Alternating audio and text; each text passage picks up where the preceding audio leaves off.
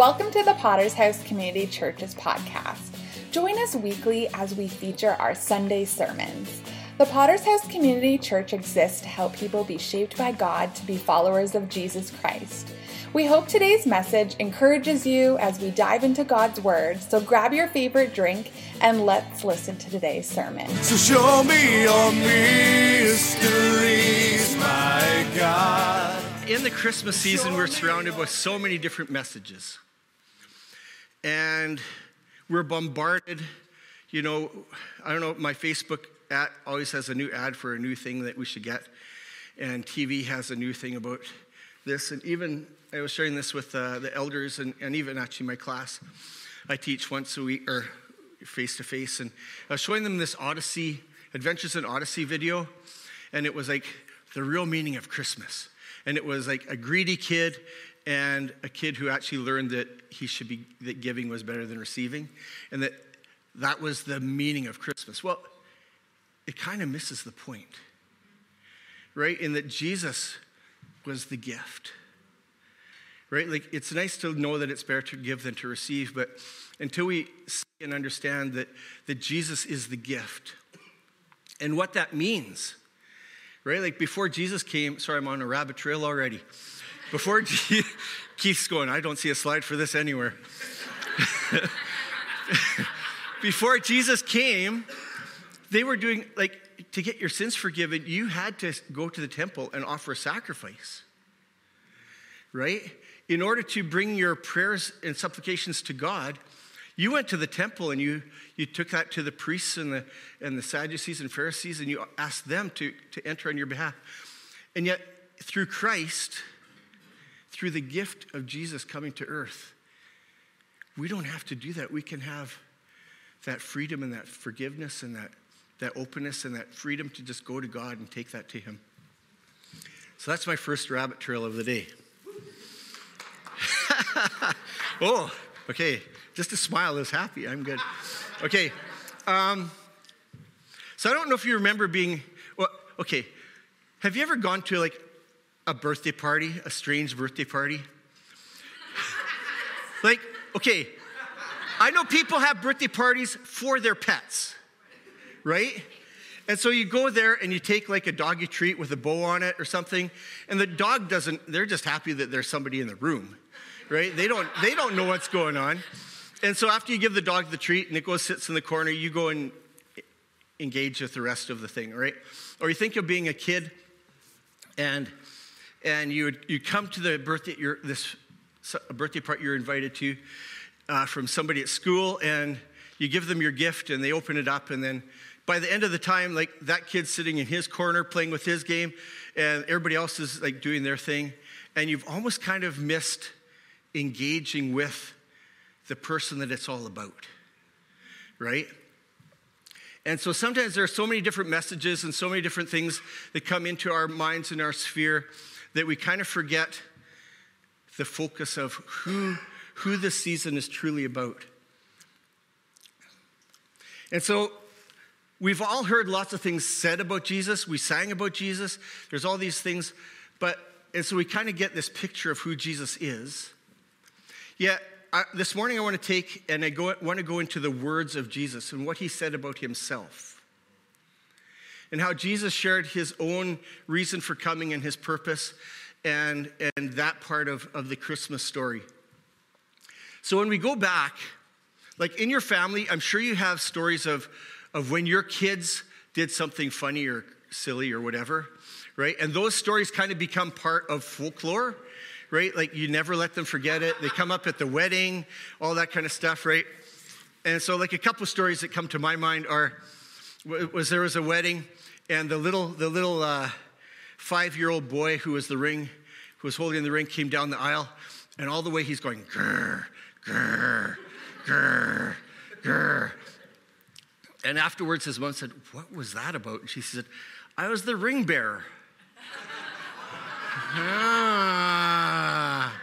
Okay, a groan is as good as a laugh to me. Okay? Or the little 4-year-old girl who says to her mom, "Why do I always have to match my clothes and you don't?" Okay, I'll delete that one. Okay. Or the little boy who was told that if he didn't behave, he'd get sticks and coal for Christmas. Without missing a beat, he said, well, I can still use those for something. Okay. And I can see Rowan doing this one, where Brittany would say, Rowan, where are your dirty clothes? And he'd say, on the floor. And she'd say, where should they be? On the floor where you can't see them.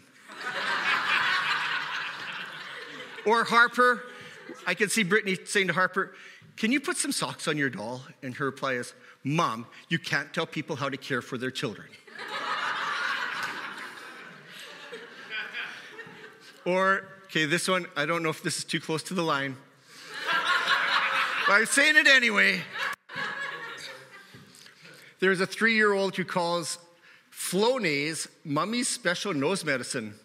And now the neighbor thinks I do cocaine. Okay.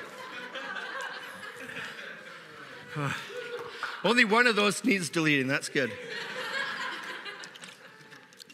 So we don't have any of those stories about Jesus, where Jesus maybe did something interesting or like in his childhood that was humorous or that. So the first place that Jesus appears, that we have the recorded words of Jesus, are in Luke chapter 2, verse 49. And he's 12 years old, and his family has taken him to Jerusalem to go to the temple. And I think it was because like when you're 12-year-old, you go through the bar mitzvah thing, and like it's the transitioning into being recognized as being a young man and not a child anymore. And so they went there. Now, you've heard the stories of parents who are driving on a long trip, and they think that the child's sleeping in the backyard or back seat, and an hour later, they go, where's Johnny? And he went into the bathroom, right? You've heard those stories? Well, Jesus' parents are like a day down the road. I don't know who they figured he was with, but they realized Jesus wasn't around, so they go back and they're searching and searching, and they find him in the temple. And Jesus' words that were recorded were, why did you seek me? Did you not know that I must be about my Father's business? Kind of like, to him, it totally made sense that he would be in the temple and that he'd be discussing the things of God. And it says like they were amazed at the conversations, the questions that he was asking of the chief priests. And I don't know if Mary and Joseph really got it. Like it had been 12 years before where the angels had been proclaiming the birth of the Son of God through Mary. And those miraculous things happened we call it Christmas Eve. And yet somewhere in the thing, I don't know if they lost sight of that Jesus was there for a purpose. He was there about his Father's business. You know, and he was talking to my mind goes weird places, but he says, I was talking about my Father's business with the priests. Well, he wasn't talking about Joseph's thing. He wasn't negotiating like that Joseph would come and build some shelves or a new table. But Jesus was there about his heavenly Father's business. So then we kind of have silence for 18 years until Jesus begins his ministry at the age of 30. So we have this from 12 to 18, we have this gap. And there we have Jesus kind of engaging in his ministry, and he says in John 6:38 says, "For I have come down from heaven, not to do my own will, but the will of him who sent me." So you don't really say that I came down from heaven if you came from Nazareth or Galilee or Jerusalem, right? He's stating that his home is heaven. That's where his origin was. That was where he started off from. And that he came to earth not to do his own will, not to do what he wanted, but to do the will of him who sent me.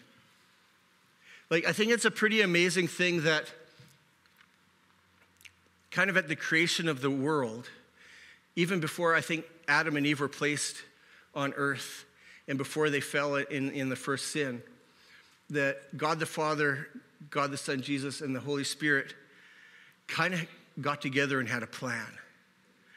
That it says in the fullness of time, Jesus would come to earth and would provide a new way to God. And so Jesus was on a mission. He was on a heavenly mission. And instead of just leaving the world to itself, to its own devices, to people just seeking their own pleasure, to seeking their own way, to thinking they know the best way to live life, they know the best way to, navigate things, they have the answers. Instead of just letting us all go to our own devices and allowing the world to just fall apart after turning its back on God, the Godhead had a plan. So the books of Matthew and Luke are the only ones of the four Gospels that actually go through the Jesus birth story. But you jump into the book of Mark, and that's kind of where I want to spend the rest of my time this morning. Mark basically starts off with a little bit about John the Baptist proclaiming the news, and then John gets arrested, and then it focuses on Jesus and Jesus' ministry starting off, and Jesus moving forward in his ministry. And Jesus is starting to perform miracles. He's casting out demons. He's healing people. He's starting to call the disciples to himself.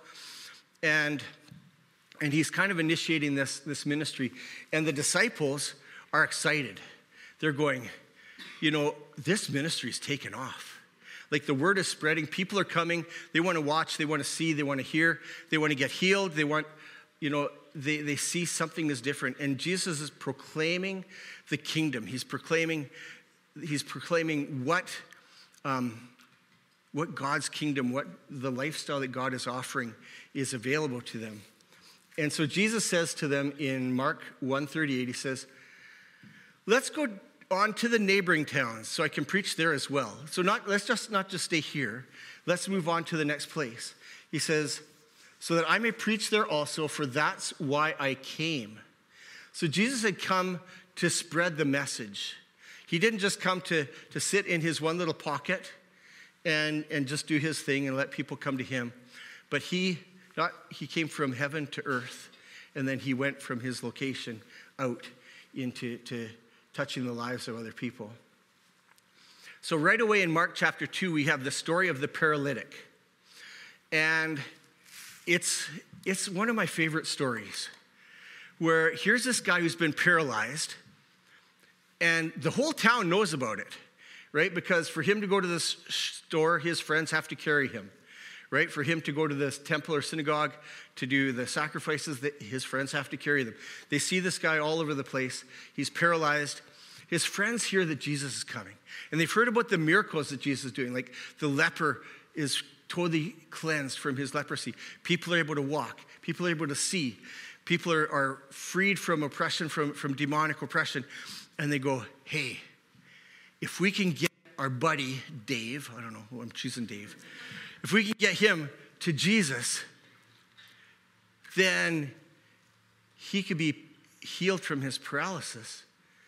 And it'd be life-changing, right? And so these guys, they come up to the house, and there's a huge crowd around the house.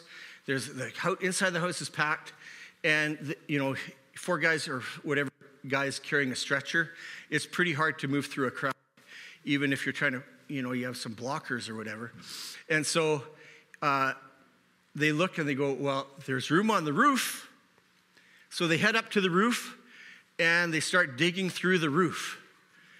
And I can imagine Jesus is standing there talking to the people inside the house, and all of a sudden, like, some dust starts crumbling, right? And then this is a straw or a brick. I don't know. And he looks up, and there's a hole, and there's, like, people are tearing away the roof. Okay, my next rabbit trail is we need to surround ourselves with friends like that. Friends that will tear a hole in a roof so that we can be close to Jesus, right? Instead of friends that are pulling us away and distracting us and moving us away, a friend who will, like, go to that, they're destroying a house, right? You think about it. And yet they're doing that in order so that they can get their friend to Jesus. So Jesus looks up, this hole widens. All of a sudden, this guy starts coming down through the roof. And, I'm sure everybody stopped and watched and saw what was going on. And the friends are all going, yes, we have Jesus' attention. Our buddies in front of him, our paralyzed buddies in front of him. This is going to be awesome. And so what does Jesus do? Jesus says, son, your sins are forgiven. And they're going, huh? Right? And this crowd that had come to watch all these amazing miracles, who know about this guy not being able to walk, are going, huh? Like, your sins are forgiven? And the Pharisees, like, they're outraged. Like, only God can forgive sins. And they're like, they're ignoring all of the message and all of the evidence that God sent Jesus to the world with a message that he could back up, right? And so Jesus knew what was in the hearts of the Pharisees, and he said, what's easier for me to say? Your sins are forgiven, or pick up your bed and walk? Right? Because Warren could walk up to me and say, Bruce, your sins are forgiven. And you can't see what's going on in my heart or my mind, right? Or in the spiritual realm. I know when I came to Christ, there was a freeing and a lifting of my conscience and of the burden, but that's not a visible thing. Like, these people are going, and Jesus says, I could say your sins are forgiven. Like, that's the easy thing to do because there's, but if I say, pick up your bed and walk, and that doesn't happen, then people go, well, you're full of hot air. Like, your power only goes this far, right? And so Jesus was saying, he said, to prove that as a physical evidence that I have the spiritual authority to forgive sins, pick up your bed and walk. And the guy picks up his bed and walks, right? And all of a sudden, there was such a statement in that. And I think the other reason why Jesus did it this way was because Jesus was putting a finger on mankind's true need.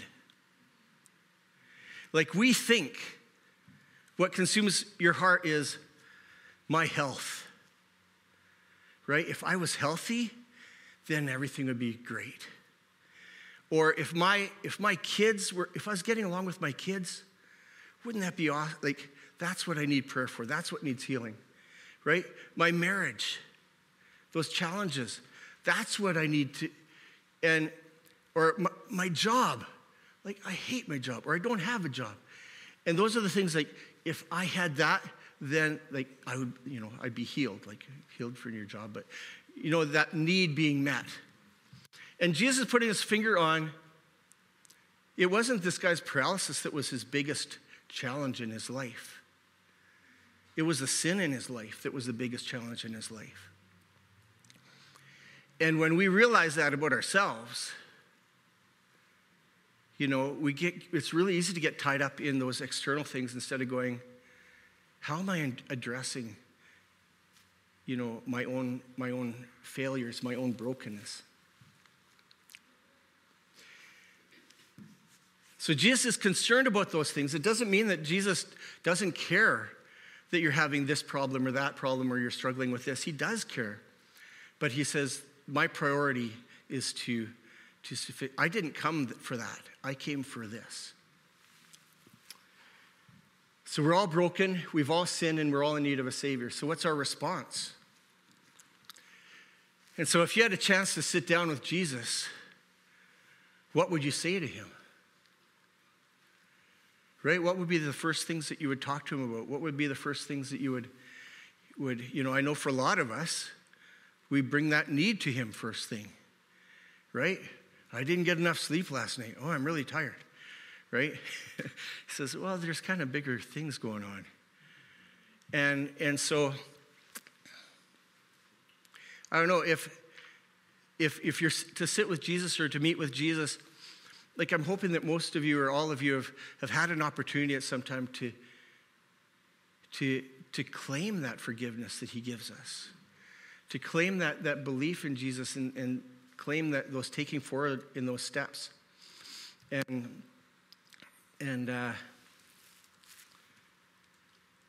don't know, I'm just going to, for those of us who have taken that step with Jesus, just acknowledging who he is. Jesus, you are the Son of God. Jesus, I'm broken. I can't do life just all by myself. Please forgive me. Forgive my sins. I pray that you would become the Lord of my life, that you'd lead and guide me, and I would trust you in that. And that I would look forward to an eternity with you in heaven. So there are a lot of things that are said about Jesus at this time of year. A lot of things that are sung about Jesus at this time of year. Even the kind of prayer that many of us prayed, we often kind of go, well, can you really be sure? Because I know, I don't know, from the time I became a Christian at 7 until yesterday, I go, oh man, I screwed up. Did I lose my salvation? Oh, Jesus, please forgive me. I don't want to go to heaven with you, And yet Jesus also said he gives us an assurance.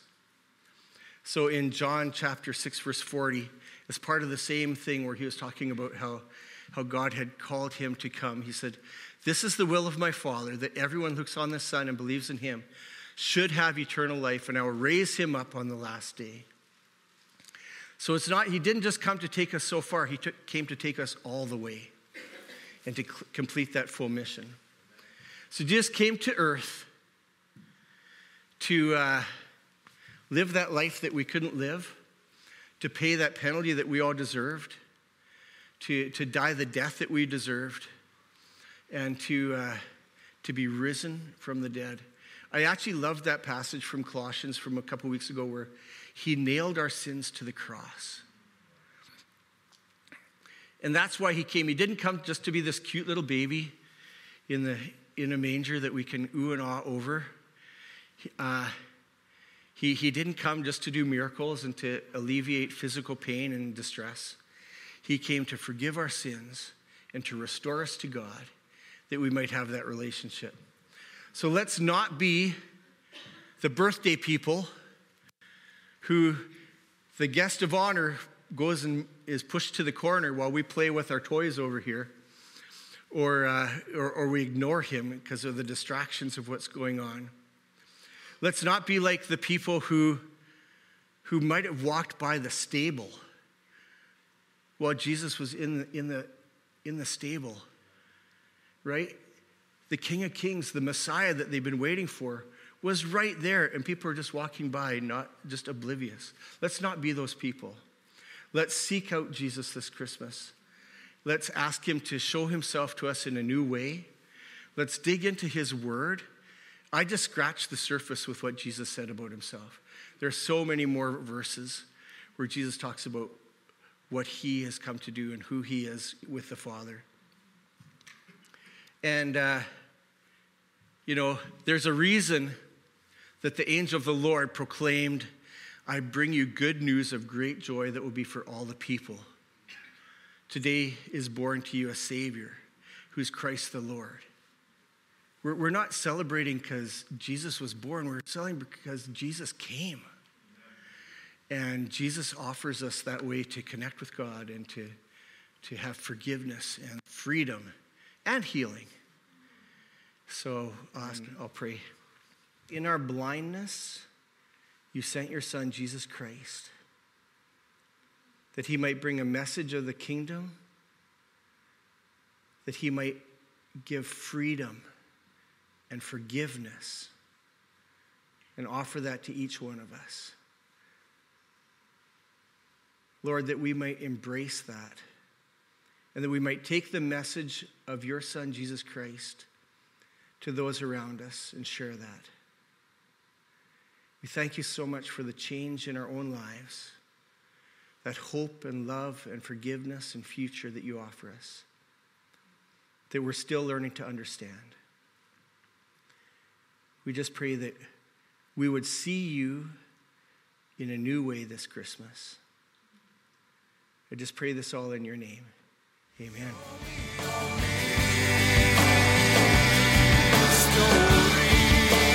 Thanks for tuning in to today's episode.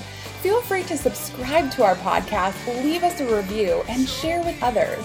If you'd like to learn more about our church, you can visit our website at www.potterschurch.ca, or you can connect with us also on social media. Tune in next week for a brand new episode of our weekly sermon series. We hope that you have such an amazing rest of your day. Please reveal yourself.